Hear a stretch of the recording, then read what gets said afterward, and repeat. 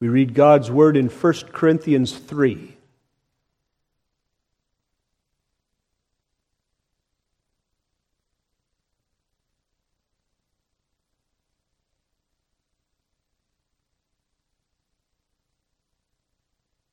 Read chapter 3 in its entirety and the first 5 verses of chapter 4. And I, brethren, could not speak unto you as unto spiritual, but as unto carnal, even as unto babes in Christ. I have fed you with milk, and ye not with meat, for hitherto ye were not able to bear it, neither yet now are ye able, for ye are yet carnal. For whereas there is among you envying and strife and divisions, are ye not carnal, and walk as men? For while one saith, I am of Paul, and another, I am of Apollos, are ye not carnal? Who then is Paul, and who is Apollos, but ministers by whom ye believed, even as the Lord gave to every man? I have planted, Apollos watered, but God gave the increase. So then neither is he that planteth anything, neither he that watereth, but God that giveth the increase. Now he that planteth and he that watereth are one, and every man shall receive his own reward according to his own labor. For we are laborers together with God. Ye are God's husbandry, ye are God's building, according to the grace of God which is given unto me as a wise master builder. I have laid the foundation, and another buildeth thereon. But let every man take heed how he buildeth thereupon. For other foundation can no man lay than that is laid, which is Jesus Christ. Now if any man build upon this foundation gold, silver, precious stones, or wood, hay, stubble, every man's work shall be made manifest, for the day shall declare it, because it shall be revealed by fire, and the fire shall try every man's work of what sort it is. If any man's work abide, which he hath built thereon, he shall receive a reward. If any man's work shall be burned, he shall suffer loss. But he himself shall be saved, yet so as by fire. Know ye not that ye are the temple of God, and that the Spirit of God dwelleth in you?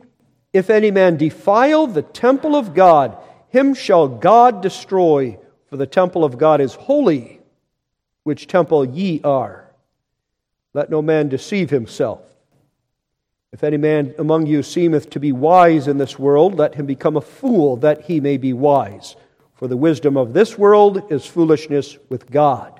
For it is written, He taketh the wise in their own craftiness. And again, the Lord knoweth the thoughts of the wise, that they are vain. Therefore let no man glory in men. For all things are yours, whether Paul or Apollos or Cephas, or the world or life or death, or things present or things to come, all are yours, and ye are Christ's, and Christ is God's. Let a man so account of us as of the ministers of Christ, and stewards of the mysteries of God. Moreover, it is required in stewards that a man be found faithful. But with me it is a very small thing that I should be judged of you or of man's judgment. Yea, I judge not mine own self, for I know nothing by myself, yet am I not hereby justified. But he that judgeth me is the Lord. Therefore judge nothing before the time until the Lord come, who both will bring to light the hidden things of darkness, and will make manifest the counsels of the hearts, and then shall every man have praise of God. This far we read the Word of God. Call your attention to the last part of verse 21 through verse 23. For all things are yours, whether Paul or Apollos or Cephas, or the world or life or death, or things present or things to come, all are yours, and ye are Christ's, and Christ is God's.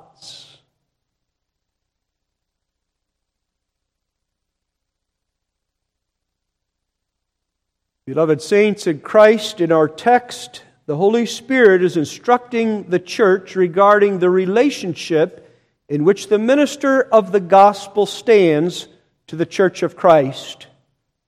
and therefore by implication, the view that the Church of Christ ought to have of her minister.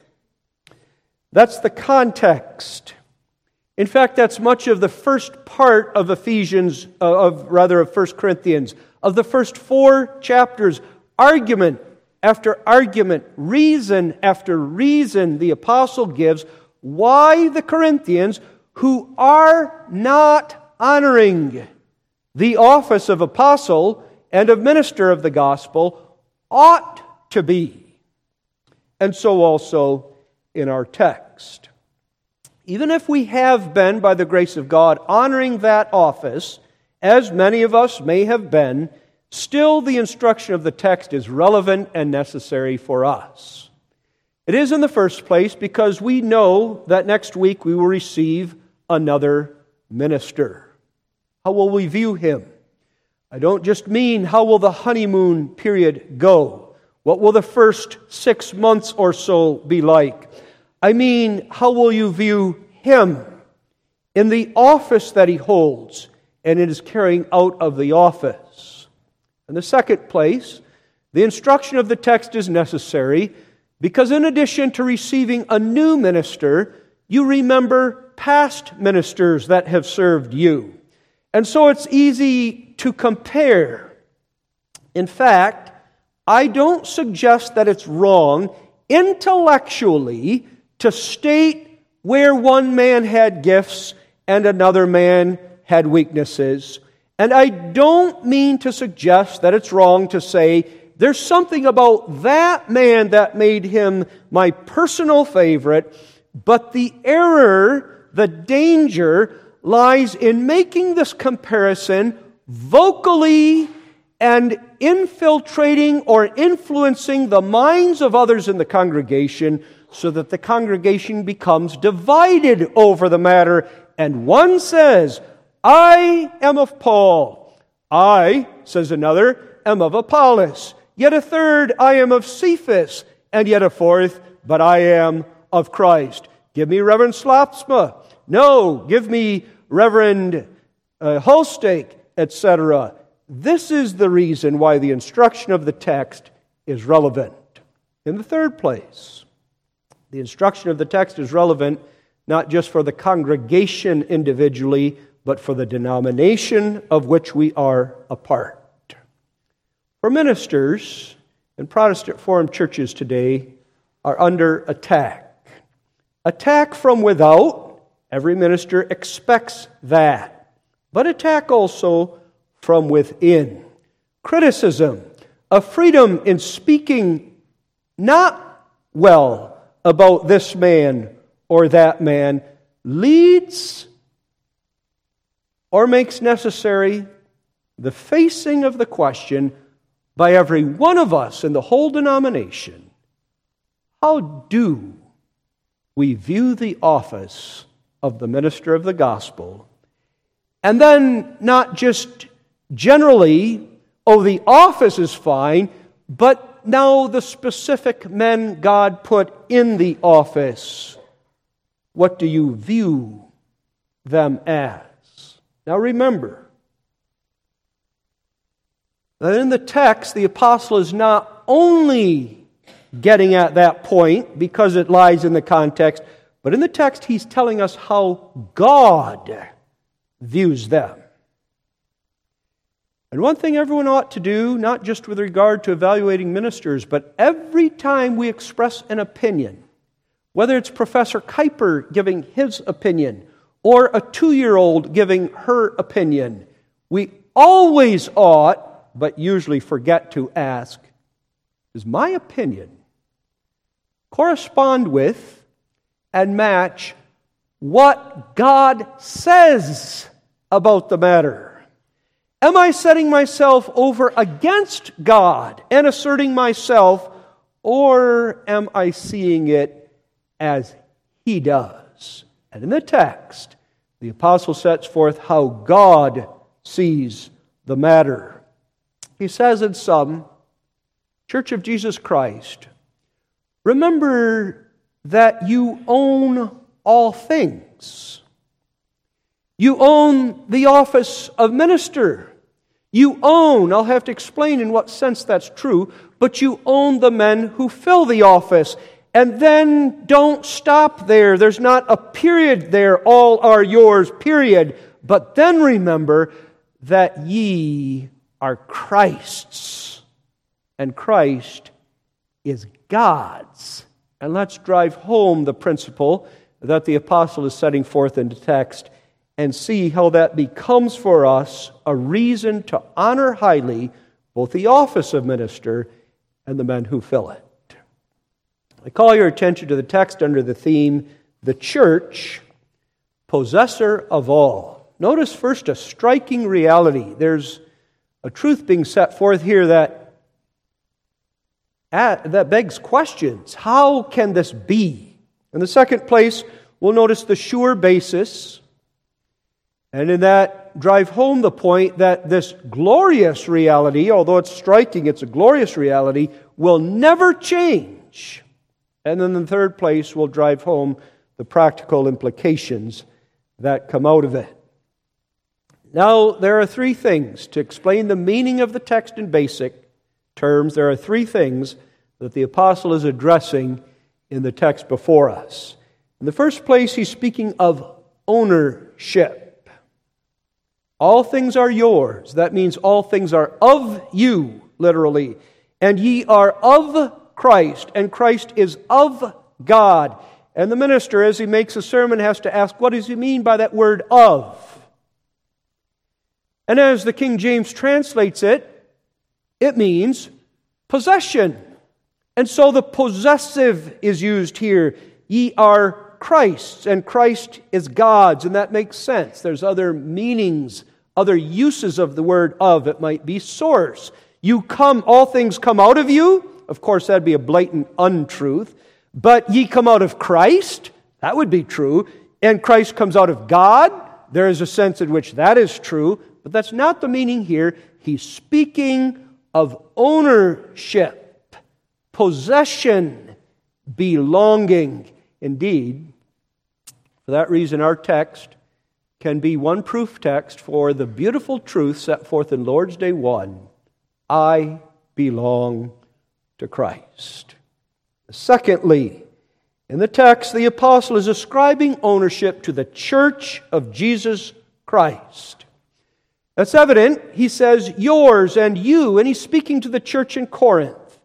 Now, what he says is true not only of the church in Corinth, it is true of every congregation of true believers in Jesus Christ over the length and breadth of the earth and throughout the history of the world, because first and foremost, it is true of the church as the spiritual body of Christ. And inasmuch as the church is the body of Jesus Christ our Lord, no matter where you find her, what he says here is true. In other words, by implication, in our text, the apostle is speaking highly of the church. And inevitably, what you or I think of the office of pastor, and we could add or elder or deacon, or the men who are lawfully called of God to fill the office, says something about what we think of the church. There are many people who don't want to acknowledge that.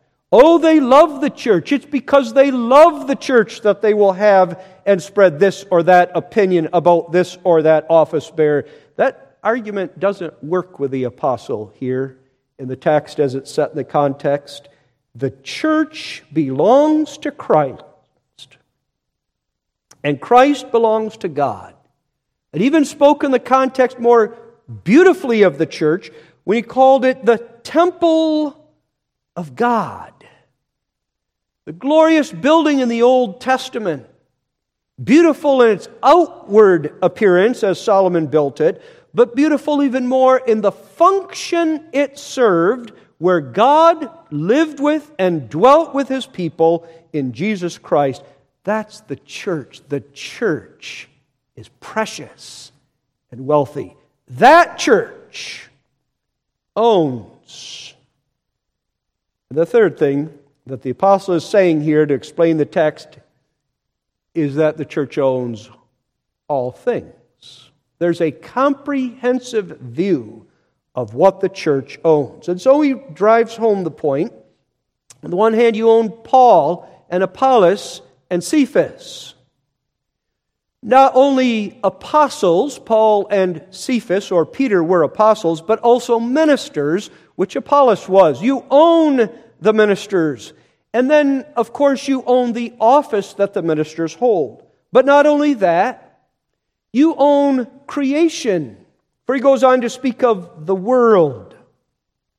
Everything that's in the world, everything as God created it, and as He prepares it to be part of the new heavens and the new earth, He gives to the church to own and possess. And then He doesn't stop there either. You own matters of life and death. On the one hand, earthly life and death, but certainly also spiritual life.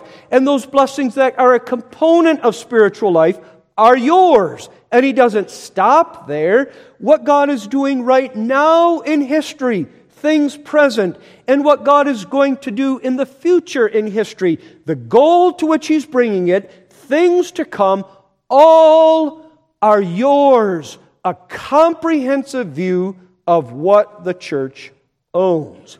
And all of this, to underscore his main point of the text, you own the office of the minister of the gospel, and the men who fill it belong to you. For what the apostle is doing is using figures of speech, rhetorical devices. When he goes on to say not only Paul and Apollos or Cephas, but the world and life, death, things present and things to come, he's saying you own so much, then also you own this, the office of minister. And then he's using another figure of speech for when he refers to Paul, Apollos, and Cephas. He doesn't refer to just three men specifically, but he means to say all others who fill the office you own. Now I say, having set forth the basic idea of the apostle in verse 22, that this takes us aback. It leaves us scratching our head. It's a striking reality. In the first place, it's striking as regards its being a statement of fact. You are telling, Professor Kuyper, the congregation of First Protestant Reformed Church that they own all things? From an earthly viewpoint, from a legal viewpoint, is that not absurd and patently false? You own the property on which your building is built. You own the parsonage behind the property. But can you walk to a house a mile down the road and say, we own this house? Can you go downtown and lay hold on one of the buildings there? Go to City Hall and say, we own City Hall? And the answer is, of course, no. Of course, no. Why is the apostle saying what he says? Oh, there is something he says in the text that maybe we can appreciate. We own life. Oh, that's eternal life, as God gave it to us in Jesus Christ. A firm possession. I can understand that I own that. I own death. And when understood this way, that death was my enemy, but Jesus Christ has overcome death, and now gives you and me death, the death we must go through in the body, as a means by which to be brought to heaven. I say, I understand that, but how can you say I own all things? And even more, that next week, when Reverend Holstig is installed into office, we will say he's our minister. He's not Zion's minister anymore. He's not Southeast minister. He's ours. That we can understand. But in what sense can we say we possess all true ministers of the gospel anywhere? This is a striking reality. It raises questions. There's a second way in which it raises questions, and that is that it seems on the face of it so very contrary to the purpose for which the apostle is putting it. He's saying, you value what you own. So understanding that you own the office of minister and the men who fill it, honor them highly. And yet, to 21st century Americans, the idea of ownership is not so much, I will honor it highly, but I will use it how I want. The young 17-year-old man who not only has recently gotten a truck, but also put new wheels and tires on that truck, doesn't always say, now that I spent all that money, I'm going to be very careful with how I use my truck. But he finds a long stretch of road where no other cars are coming, and he puts on the brakes and he gives it gas, and he leaves a mile of rubber. I own it. I can do what I want. Isn't that the implication to draw from the text? If we own Paul and Apollos and Cephas, why may we not be divided over which one we like better? But that's not the point of the apostle. He's saying, honor. And so, having explained in what sense this is striking, how to make sense of it, that's the question that remains yet in this first point. Well, remember, first of all, as regards the general principle that the church is possessor of all things, that all in the Bible does not mean every. It never did. It never does. It never will. Christ's love for all, for instance, and his love for every is not one and the same thing. The one is true, he loves all. That he loves every is not true. And so here, the apostle is not saying that the church owns this world from the viewpoint of its carnality, its wickedness, its depravity. That the church can lay hold on anything in the world and say we can use this to our advantage. A common grace idea leads in that direction sometimes when we try to redeem culture and redeem entertainment. That's not the point the apostle is making. That the church owns all means that she owns all that Jesus Christ has earned, bought, possesses, and puts in the service of our salvation, and he gives us all that for us to use. In other words, that the church owns all means we are stewards and heirs. These aren't new concepts now. Jesus Christ, having died and now being exalted to the right hand of God, is given to be the Lord of all. Yes, even creation, as Jesus Christ works to renew and redeem creation, and out of this creation make a new heavens and new earth. He's the Lord of history, things present. He is the one who governs the goal of history and brings it to that goal, things to come. And as Lord, he says to the church, I bought you. You are the ones for whom I've done all this. And therefore I give you creation, and I give you every spiritual gift to use as stewards in the behalf of God and in his covenant. And therefore, from stewardship, we can see the idea of heir here. In what sense do we own all? Not that today we fully enjoy the possession of all things, but we have the promise that what's already embedded in the text and begins to be true of the church here below will finally be true of us when in heaven the church of Jesus Christ, gathered together in one body, serves her Lord and is given to rule in the new heavens and in the new earth as heirs and as stewards of Jesus Christ. What does that mean very practically for us today? Well, I'm going to refer to some other Bible passages to explain what it means very practically. It means that possessing spiritual life, we will live unto our Savior. And possessing death, that is, death being overcome for us, we will not fear death. We will not live a life of death as in a corrupt life, but we will live again for the glory of God. All things work for our salvation. And our light afflictions, which are but for a moment, work for us a far more exceeding weight of glory. That's the point. All things serve us. That is the explanation of the apostles' meaning that all things are yours.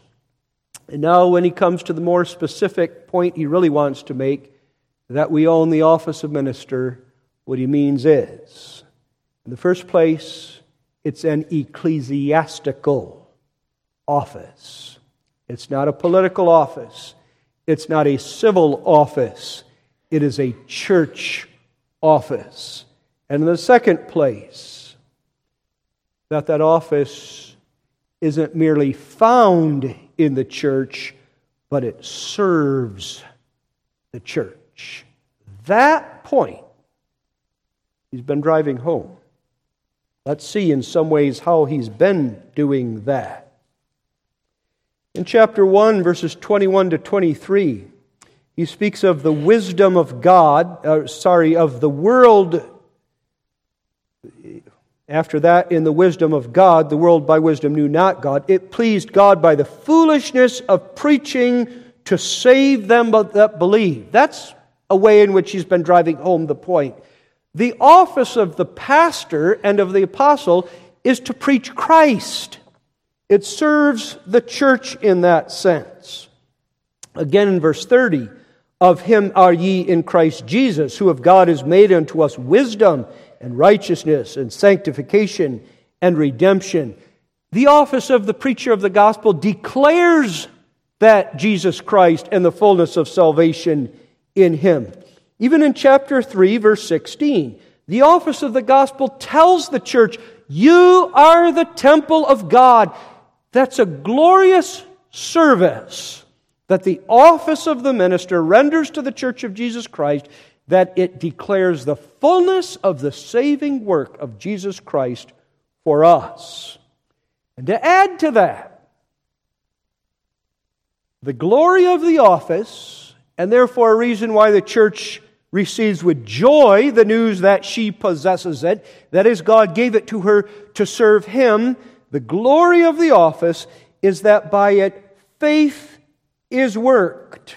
That's our Heidelberg Catechism in its treatment of the means of grace, Lord's Day 25. But listen to the apostle in 1 Corinthians 3, verse 5. Who then is Paul, and who is Apollos, but ministers by whom ye believed?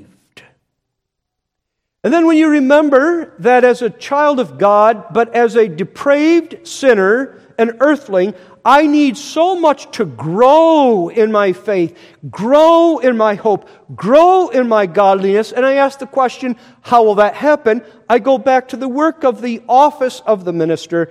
I have planted, Apollos watered, but God gave the increase.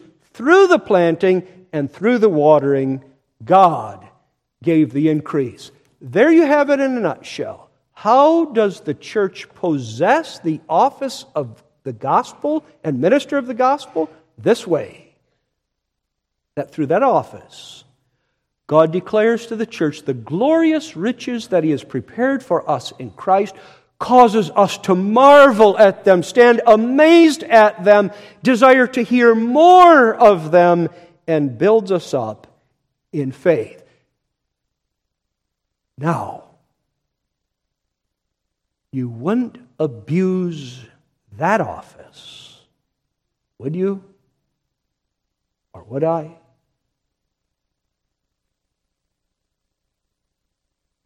On what basis is all of this true? Is this just the apostle trying to use nice words? After all, he's got a dog in the fight. He's got skin in it. Some say I am of Paul. So is it just him using rhetoric? Is it just him using words to try to convince them? Or is there an abiding truth that doesn't, first of all, relate to Paul, that explains this, which abiding truth you and I must see, to see that the doctrine set forth in the text is true for us today, as well as it was for the Corinthians then? And the answer is yes. There are, in fact, two truths that provide the basis for the apostle to say what he says. The first is the mediatorial office and work of Jesus Christ himself.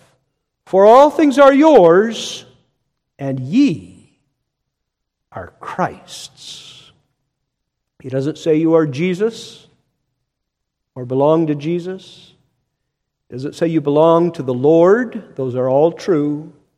When he says you are Christ's, it means to bring forward to your mind and mine the mediatorial office of Jesus, who as prophet declares to us his saving work and benefits, as priest laid down his life on the cross of Calvary to earn all of salvation for us, and as king defends and preserves us in the enjoyment of that salvation he has purchased for us. Here the apostle does what every preacher of the gospel is to do in every text. Drive us who are sinners to see that the glorious truths of salvation are true for us on the basis of and on account of and in no way apart from the work of Jesus Christ, our Lord and Savior. He's not saying all things are yours because you were created by God the sixth day of creation week. All things are yours because you are humans. In Adam, before he fell, that could be said. But Adam fell. We fell in him. His guilt becomes ours. His depravity and the corruption of his nature is passed on to us. We cannot be by nature stewards and heirs of these things. But Jesus Christ sent his only begotten Son. And he earned for sinners the right to be put in the church of Christ. And he earned for sinners the right not only to be in the church of Christ, but to be declared righteous and to know that heaven is being prepared for us.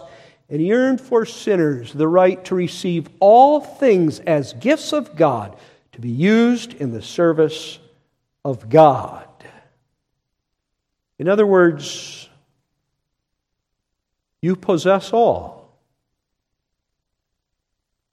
Not because we are rich inherently, for we were destitute. Not because we bought this right or privilege, for it is not something that can be bought, but you own all as a gift of the grace of the Almighty, gracious, loving, merciful God to you in Jesus Christ. That first is the basis. The second basis, the second doctrine that serves as a basis to which the apostle points our attention in the text is that of the covenant. Not explicitly does it use the word, but ye are Christ's. He's the mediator of the covenant. And Christ is God's. And we're reminded of the very purpose for which God sent Christ. It's rooted in the very nature and being of God himself. He is a covenant God. And as a covenant God sent Christ to realize his covenant. And Christ in dying for us brings us into his covenant. All that the apostle says in the text is true because at bottom, Jehovah God is taking sinners and making us His friends. According to His wisdom, we need the office of the minister of the gospel so long as we're here on earth in order to enjoy that friendship. From that viewpoint, of course, it's a temporary office, the office of minister is. I will not be Professor Kuiper in heaven. Though I'm in heaven, you will not call me professor. Though Reverend Holstake is in heaven, you will not call him reverend. The office is finished. But on earth, in the realizing of His covenant, it pleases God to do so through the ministry of men. You see, the order, one thing, and it's an amazing thing to say the church possesses all, and to mean by that what we said the text means, but the apostle keeps building, and ye are Christ's. More amazing yet. And Christ is God's. More amazing yet. Let's have the biggest, the broadest, the God-centered perspective of the matter in the service of God carrying out His will and His saving work. He saves a church and gives us ministers. This basis is sure. That is, there's no doubt about it, ye are Christ's and Christ is God's. The apostle doesn't say, maybe you are Christ and maybe Christ is God's. Then there's no basis. But you are. Definite facts. And the basis is sure because the work of Jesus Christ on the cross is a finished work. He has redeemed His people. He has made complete atonement for sin. It is sure because the resurrection of Christ and the exaltation to the right hand of God indicates that this work of God is complete. He will give the church those gifts that He has purchased. He will not sever this relationship. He will not say, you were mine, but now you're not. All things were yours once, but I take them from you now. That won't happen. The purpose of God in Jesus Christ is an unending, eternal purpose and unchangeable purpose. He who governs history has prepared heaven for us so that not only do things present serve our salvation, but the things to come, which is heaven itself, will surely be given us. The basis is sure. And on that, I make 2 points. This again is the riches of the church of Jesus Christ. Do you despise the church? See the church as unnecessary? Or would you off in your own home, doing your own bit of layman's theology, say, oh, the church, spiritual body of Christ, that's important. Membership in a local congregation, I don't need that. Beloved, the apostle was not telling the Corinthians about something that was theoretically true of them apart from their membership in the church of Corinth. He was telling them something that was true of them as members of the church of Corinth. The church, glorious body of Christ. And then therefore, though the minister is just a human, a sinner, a weak man in and of himself, yet the purpose for which God raised him up and the work God does through him is an amazing purpose connected to the glory and honor of the church. If the basis weren't sure, if Christ is not our everlasting and eternal mediator, if the covenant of God is not a reality that God intends to continue, then I can't say that about the church. I can't say that about the office of minister, but those things are sure and true. The implications follow. And so, thirdly, very specifically, let's consider those practical implications. The apostle points out two of them in the immediate preceding and in the immediate following context. Therefore, let no man glory in men. Why not? Because all things are yours. Why would you glory in a man? By that, the apostle isn't referring to the right honor and view we have of the minister of the gospel, but glorying in men, as he speaks of it, refers to a saying, I am of Paul. You're of Apollos? Then I'm not your friend, and I'm going to talk to you. I'm of Paul. If you're not on my side, we don't have much in common. Why would you glory in men? As the apostle says earlier, is it Paul that laid down his life for you? Does the text say all things are yours and you are Cephas's? You are Christ's. Don't glory in men so as to divide. Look at the one head of the church and see that that one head provides such wealth and riches for his church that he gives us many ministers, and each have different gifts, different strengths, different weaknesses, all of which our Lord says the church needs, or he would not have given us all of them. To use an illustration again. I have two china dishes, and they are both, maybe today they're not worth much, but they were in their day. So they're not just a paper plate that you'll throw away. Two china dishes. They have a different pattern, and you like one pattern more than the other. All right. So you like one pattern more than the other, and you set the pattern that you like more than the other, you set that dish on the table and put the cake or something on it so that the guests can all see it. All right. But you still honor the other one, don't you? You don't put it on the floor and step on it. It's a china dish. It might not be your favorite, but you honor it.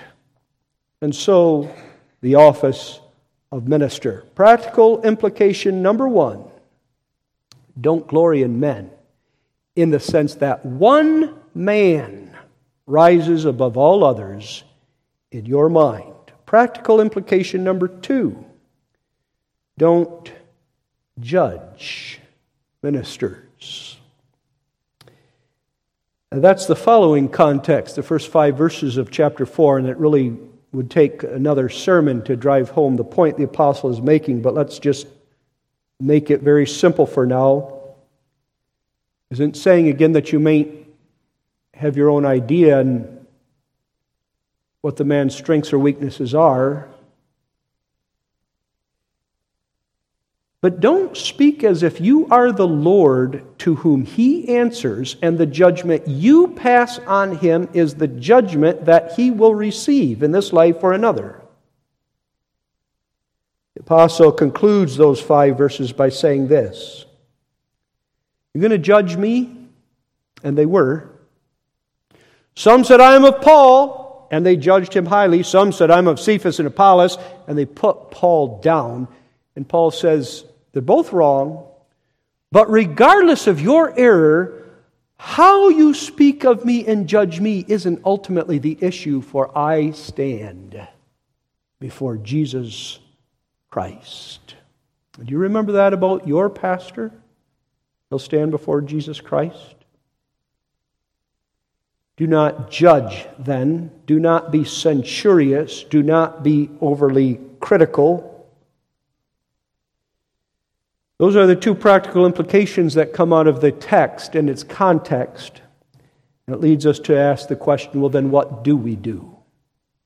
The answer is, in the first place, honor him for the office he holds. And honoring him includes, when you hear somebody speak negatively of him, saying to the brother or sister,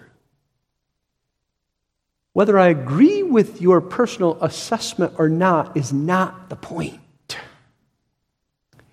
Did you just speak of him the way the Lord sees him?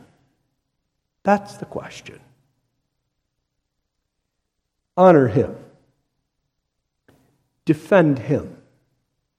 And of course, pray for him. How can one who's critical and fault-finding pray? Sometimes if I would ask people like that, the very question, their answer would be something like this. Well, I pray. What do you pray for? Evidently, you're leaving me the impression that what you pray for is that he'll see that you're right and he will change to please you. It seems that that's what you're praying for. That's not what we're to pray for. Pray for him, that he be faithful in his labor, and that he bring to you that riches which you already possess. Set them before you in the gospel preached week after week, and in that way exercise the office well. Then pray for yourselves. Pray for yourselves that through him and through his ministry, God unite you more and more in one Spirit, in one Lord. And then pray that all the ministers of the denomination and all true pastors of the gospel of grace everywhere, for all are yours, pray that they all have the strength, the grace, and the power to carry out the work of their office, when criticized, still to love and serve faithfully. Do this, not glorying in men, not judging, rather honoring and praying. Do this to the praise and the glory of God.